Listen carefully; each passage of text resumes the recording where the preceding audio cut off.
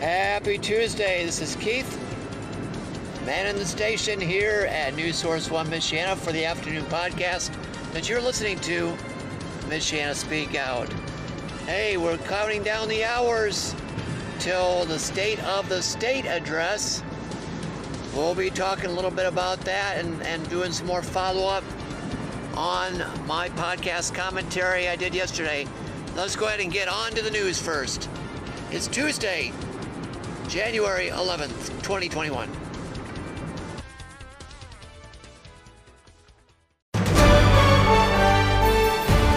News Nation this hour, I'm Vic Vaughn.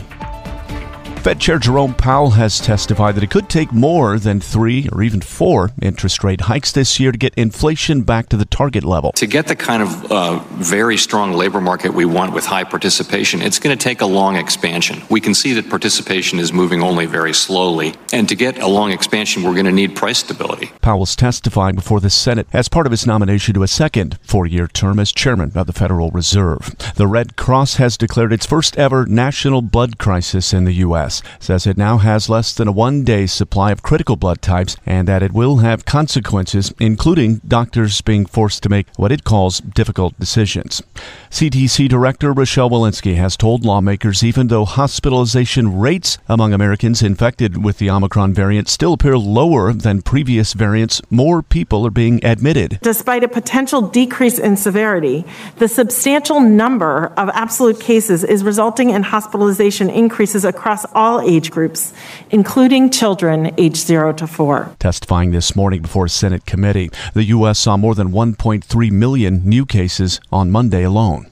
The World Health Organization's regional director for Europe, Hans Kluh, reports death rates are stabilizing there with Omicron, says it's now racing, though, across all of Europe. The region saw over 7 million newly reported cases of COVID-19 in the first week of 2022, more than doubling over a 2-week period. From this morning's news conference in Copenhagen, the Kremlin's not optimistic after Monday's start of talks in Geneva between U.S. and Russian officials over tensions in Ukraine. Moscow went in insisting on guarantees to halt NATO's eastward expansion and even roll back the military alliance's deployments in Eastern Europe. Speaking with reporters, Kremlin spokesman Dmitry Peskov said, "So far, let's say, we see no significant reason for optimism."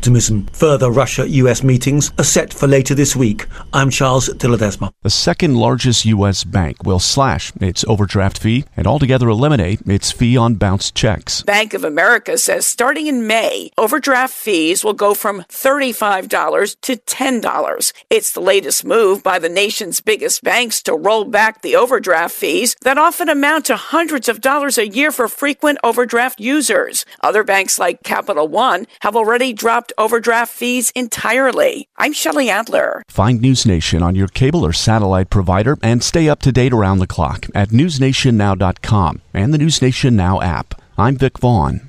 From Feature Story News in Washington, I'm Simon Marks. The political future of British Prime Minister Boris Johnson is once again being questioned after revelations that one of his top officials invited more than 100 Downing Street staff to a garden party last summer that may have breached UK lockdown regulations. The Prime Minister today failed to appear in the House of Commons to answer an urgent parliamentary question about the burgeoning scandal. He left the task instead to a lower-level government colleague. In FSN's London bureau, Ollie Barrett says polls show 66% of voters want the Prime Minister to resign. The conversations within the Conservative Party about his leadership are intensifying, and you are finding more Conservative MPs happy to talk out loud about whether a leadership challenge might be coming down the tracks. There is real anger about how Downing Street has been handling these issues, but also real anger about the allegations themselves. The World Bank is predicting a renewed global economic slowdown due to the continuing pandemic. The bank has downgraded its growth forecast for 2022 to 4.1% due to the virus, global consumer uncertainty, and a reduction in financial support being offered to businesses by governments worldwide. From FSN's Washington bureau, Kate Fisher has more. Yeah, this is pretty depressing reading, with the warning that these estimates could be knocked even lower if the Omicron variant persists. The report said there would be a downgrade in all advancing economies. President Biden is traveling to Georgia today, where he will urge the U.S. Senate to pass legislation aimed at protecting voting rights in the U.S. He'll propose special procedures that would allow the legislation to evade the need to secure 60 votes in the Senate chamber. Several civil rights leaders are staying away from his speech to express their anger that he hasn't addressed the issue earlier in his presidency. A third Chinese city has gone into full lockdown, impacting more than 5 million people. The city of Anyang reported just 2 cases of COVID-19. From FSN's bureau in Beijing, Patrick Fock reports. Authorities have banned all vehicles from roads. Companies have had to suspend business operations, and ticket sales for travel to the capital, Beijing, have been halted as well, following the emergence of just 2 Omicron cases. It's not clear just how long this lockdown might last. Authorities have simply said that it will continue until they've eliminated the risk. But the people of Anyang have surely got to be looking at what's been happening in Xi'an. That's the city of 13 million people in Shanxi province that's been under lockdown since December 23rd. And they may well be wondering whether they could face a similar sort of ordeal. There are now a total of around 20 million people in China under lockdown. From bureaus worldwide, this is FSN. With FSN Spotlight, I'm Simon Marks, looking today at the situation at the U.S. detention center in Guantanamo Bay in Cuba. Despite campaigning on a pledge to shut it down, President Biden so far has not only failed to advance that goal, but late last year we learned it's even being expanded. The New York Times reporting that a second courtroom is under construction at a cost to the U.S. taxpayer of $4 million. The plan to be able to hold 2 war crimes trials simultaneously there starting next year. Mansour Adafi is a former Guantanamo detainee. He spent 15 years there before being cleared to leave, and he never faced any criminal charges. Trump, at least, he kept his promise. He said he won't close it. And Biden, last year they said they will close the detention. But so far, we haven't seen any tangible steps for the closure of Guantanamo. There's almost like 15 detainees have been cleared to release. Some of them have been cleared since 2009 and 10, and they're still there. They keep repeating the same excuse that the Congress put some kind of restriction for transferred prisoners to United States. 15 detainees at least have been cleared and waiting for the release, and they still haven't been released yet. 39 detainees remain at Guantanamo, and only 1 prisoner has been transferred out of the facility since President Biden's inauguration. A Moroccan man recommended for release in 2016, who also faced no charges.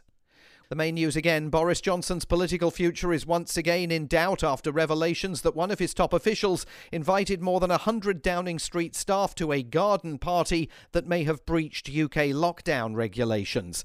The World Bank is predicting a renewed economic global slowdown because of the pandemic, and President Biden in Georgia is urging the US Senate to pass legislation aimed at protecting voting rights in the US.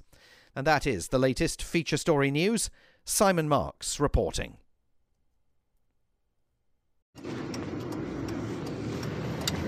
Hi, welcome back. Keith here with Michiana Speak Out for the 11th. 111 today. Imagine that. Well, beautiful afternoon. Still a bit chilly, but the temperatures are supposed to moderate. Won't see any snow until a little bit later on this week. But nothing like what they had for the cold weather in Boston. I heard wind chill was down to -40. Good grief. -40 wind chill in Boston, Massachusetts. This morning closing the schools. I remember when we hit even lower than that here, even colder than the North Pole back in the end of January of 2019, about a year before COVID-19 hit. I remember being off of work for a couple of days for that. Well, yesterday I put out a passionate discussion about the education bill and Senate Bill number 167, I believe it was. And one of the bills, or both of them, I think one of them is sponsored by Linda Rogers. and asking all of you still to please let her know that you disapprove of that bill. And this disagreement and comments has gone national, folks. Even went to the Late Show on CBS for a comment. So, word's traveling, folks. People are fed up with this garbage that's being proposed. Please sign the ISTA, Indiana State Teachers Association petition, or contact Linda Rogers. Join on board with Aaron Mishler in saying that this is a bill that should not be approved, that teachers need to be able to do their jobs much easier than the bill proposes, and history does not need to be forgotten. That is for sure. I know we have our disagreements, but you can't just take and throw out 13 to 15 years history because you don't want to offend people. It's just insane. So if you didn't get a chance to hear my passionate comments, please listen and share them out there. I appreciate that very much. Well, talking of Indiana State business, tonight at 7 o'clock is the State of the State address. They're saying on the other media that it is Governor Holcomb's 6th address to the state. And a TV station in Indiana has filed a report. So let's get a chance to listen to their preview of it. Happening today, Governor Holcomb will give his 6th State of the State address where he will outline the issues he and his administration hope to tackle this year. Our Eric Pointer joining us now live in the newsroom. So Eric, do we know how this speech will differ from last year? So for starters, this one will return to in-person at the House of Representatives chamber after being virtual last year. Also, in terms of COVID, which is expected to be a big topic, this time last year he was discussing the vaccine rollout, but this year the conversation is expected to be on mandates. I spoke to a political expert for a breakdown of his address, and she said based on his previous addresses, we can expect him to discuss education, economic development, and a lot about COVID. She says that this address gives the governor a chance to lay out his priorities for the legislative session and also talk about his accomplishments over the past year, like the budget surplus the state saw, which will result in Hoosiers getting credited in this year's tax return. But afterwards, the Democratic Party is expected to give their response. It's important because part of the State address is to tout accomplishments. The governor is going to talk about what he's done in office, and Holcomb has had many accolades. But when you have this rebuttal, you can also say, yes, but this part isn't true, or instead we should be doing this. And at the same time, you're given the opportunity to have the microphone after the governor, after a Republican, to say, actually, this is our agenda. This is why we disagree. These are the points that we take contention with, and this is what we would be doing differently. She says that the challenge for the Democrats will be to have specific responses for specific parts of the address, which can be tricky because they won't know exactly what the governor will say until after he says it. The speech is expected to last about 30 to 45 minutes, and it'll be streamed live right here and on our website. In the newsroom, Eric Pointer, Fox 59 News. And we have a link under our announcements on Facebook group for News Source 1 Michiana, so you get a chance to watch online the speech at 7 o'clock. From what I've been looking up, most of the State addresses last between 30 and 40 minutes, so it's going to be short, sweet, to the point, but it will kick off the 2022 General Assembly for both the House and Senate down in Indianapolis for their session. It's very similar to the presidential State of the Union address, in which, unlike the president, but the governor will propose what he wants to accomplish for the coming legislative session for the year. And I would like to hear your comments. We have a button, a message button, that I want you to click on. You can run the link in Chrome, which will seem to be the better way to leave us a message. But we want to share what you think and thought if you got a chance to view tonight's speech. Looks like it may be quite important. And again, it is at 7 o'clock tonight. And I will be rebroadcasting that speech on our iRadio channel later on this evening and all day Wednesday. So we definitely want to hear your comments, good, bad, or otherwise. All right, it's going to be a real short podcast for the rest of the show.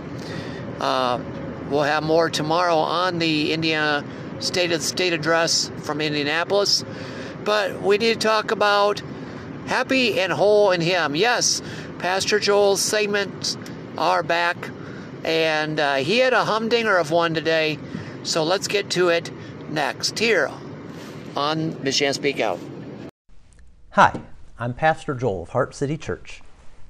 Friends, do you realize that Satan has a plan for your life? What's his plan, Joel? To make us as miserable as himself and ultimately to kill us.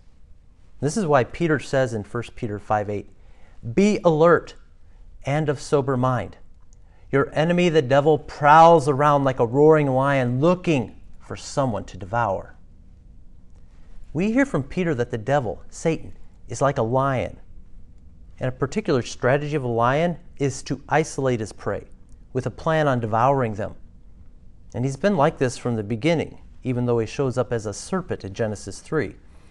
You see, his hatred of God makes us a particular target because we have been made in God's image. We've been granted a singular privilege. See Genesis 1:26 and 27. The devil hates God, so he hates us because we're made in God's likeness.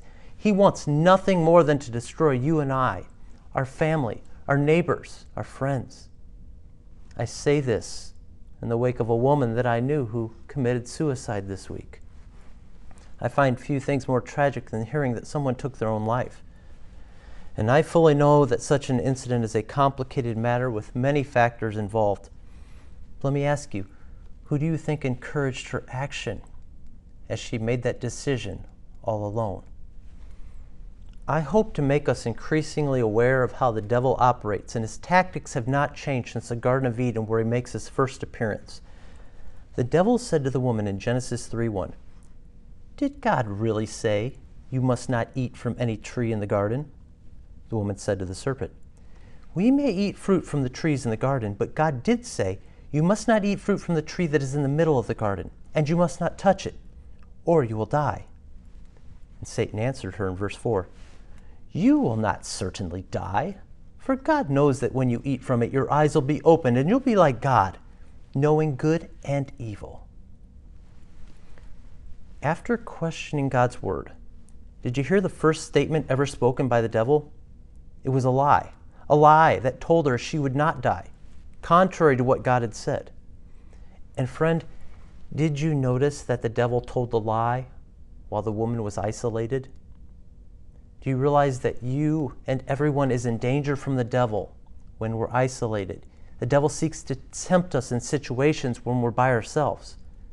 Friends, the woman should have consulted her husband. Better, she should have called out to God. What she shouldn't have done was continue in a conversation with a being that from the get-go was challenging God's word. When we go there and when we go it alone, when we don't call out to God, we're choosing to engage with temptation on the devil's turf, on his terms. You see, he wants us to be autonomous. He wants us to make decisions apart from the God who made us and the world we live in. He wants us to take up his plan for our life, to go down that same path he did. After all, he did the same thing when he rebelled against God and fell from heaven. And we know misery loves company. And there's no end to this lion's appetite for company. I don't know if the devil said to this woman who took her life, did God really say? Though she did know it was wrong to destroy the gift of life God had given her. I suspect he said some deceiving words, maybe like this: "This pain is proof that God doesn't care about your happiness." Or maybe, "The pain is so bad, and God wouldn't want you to be in pain, would he?" Maybe he added, "Don't you want to provide your family some relief? I mean, your condition has made you such a burden. It would be a kindness to them. You're not really of any value to anyone." And sadly, in her isolation, she believed, took the action, and the devil rejoiced. Friends, I have no reason to believe this woman desired to traumatize her family with her drastic action. Family and friends are in shock. They're full of questions, wondering why we didn't know it got so bad. I wish she had spoken to others about her thoughts so that they could have told her how much she meant to them, that her absence in the world was the opposite of a kindness to them. Much less do I think this woman was considering what this action meant in light of eternity.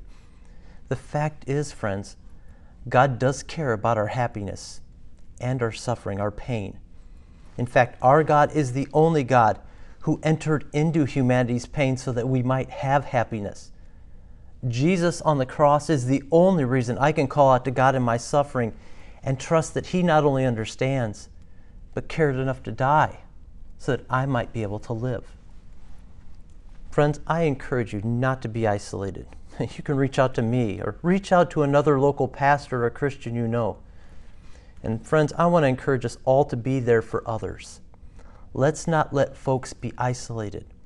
Let's be sober. Let's keep an ear and an eye out for warning signs. Let's not let the devil do the talking to those around us. He's prowling because he knows we are so unique, made next to God. My friends, remember who you are and who you belong to. Thanks you so very much for tuning in this afternoon to Michiana Speak Out. I will be back tomorrow afternoon. And if you want some good music, jump on over to the podcast, The Hub at Backyard Louie's, over at Michiana Music Radio Facebook group. Yes, Jim Summer has a wonderful performance that he did back in March of 2020 at the beginning of the pandemic. So listen to it. Enjoy some timeless hits. Ta-ta for now. Enjoy the speech.